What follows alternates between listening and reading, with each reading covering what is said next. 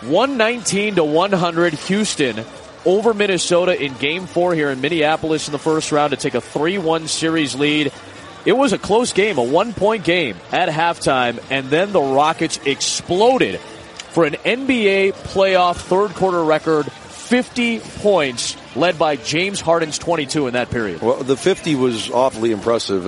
It's an NBA record, of course, but 20 for Minnesota. Yep. And that's why the Houston Rockets, they believe, have a shot to win an NBA title because they play defense.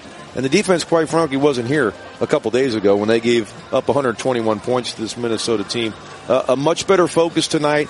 They handled the basketball. They've got too many dribble drives by them in Game 3. It was really bad in the first quarter, but then they locked it up. And again, to watch a 50-point quarter, we've never seen it in the NBA playoffs. It was sensational, and James Harden, as you said, was the man. Won't forget about Chris Paul. Won't forget about Clint Capella, career high in rebounds, 4 blocks to go along with that.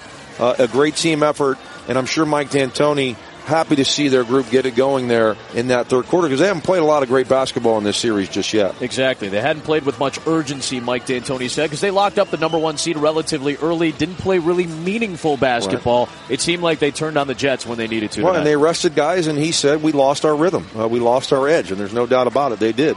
Lucky to be up 3-1 right now. They could have lost Game 1. They win a game at home, 104-101. So, the engine's cruising again now. They got it going, and we'll see if they can finish it in a couple days and get some rest and wait and see what happens with Utah and Oklahoma City. Chris Paul added 25 points, 6 rebounds, 6 assists, and 5 steals tonight as well. The 17 rebounds for Capella, as John mentioned, a playoff career high to go along with 14 points.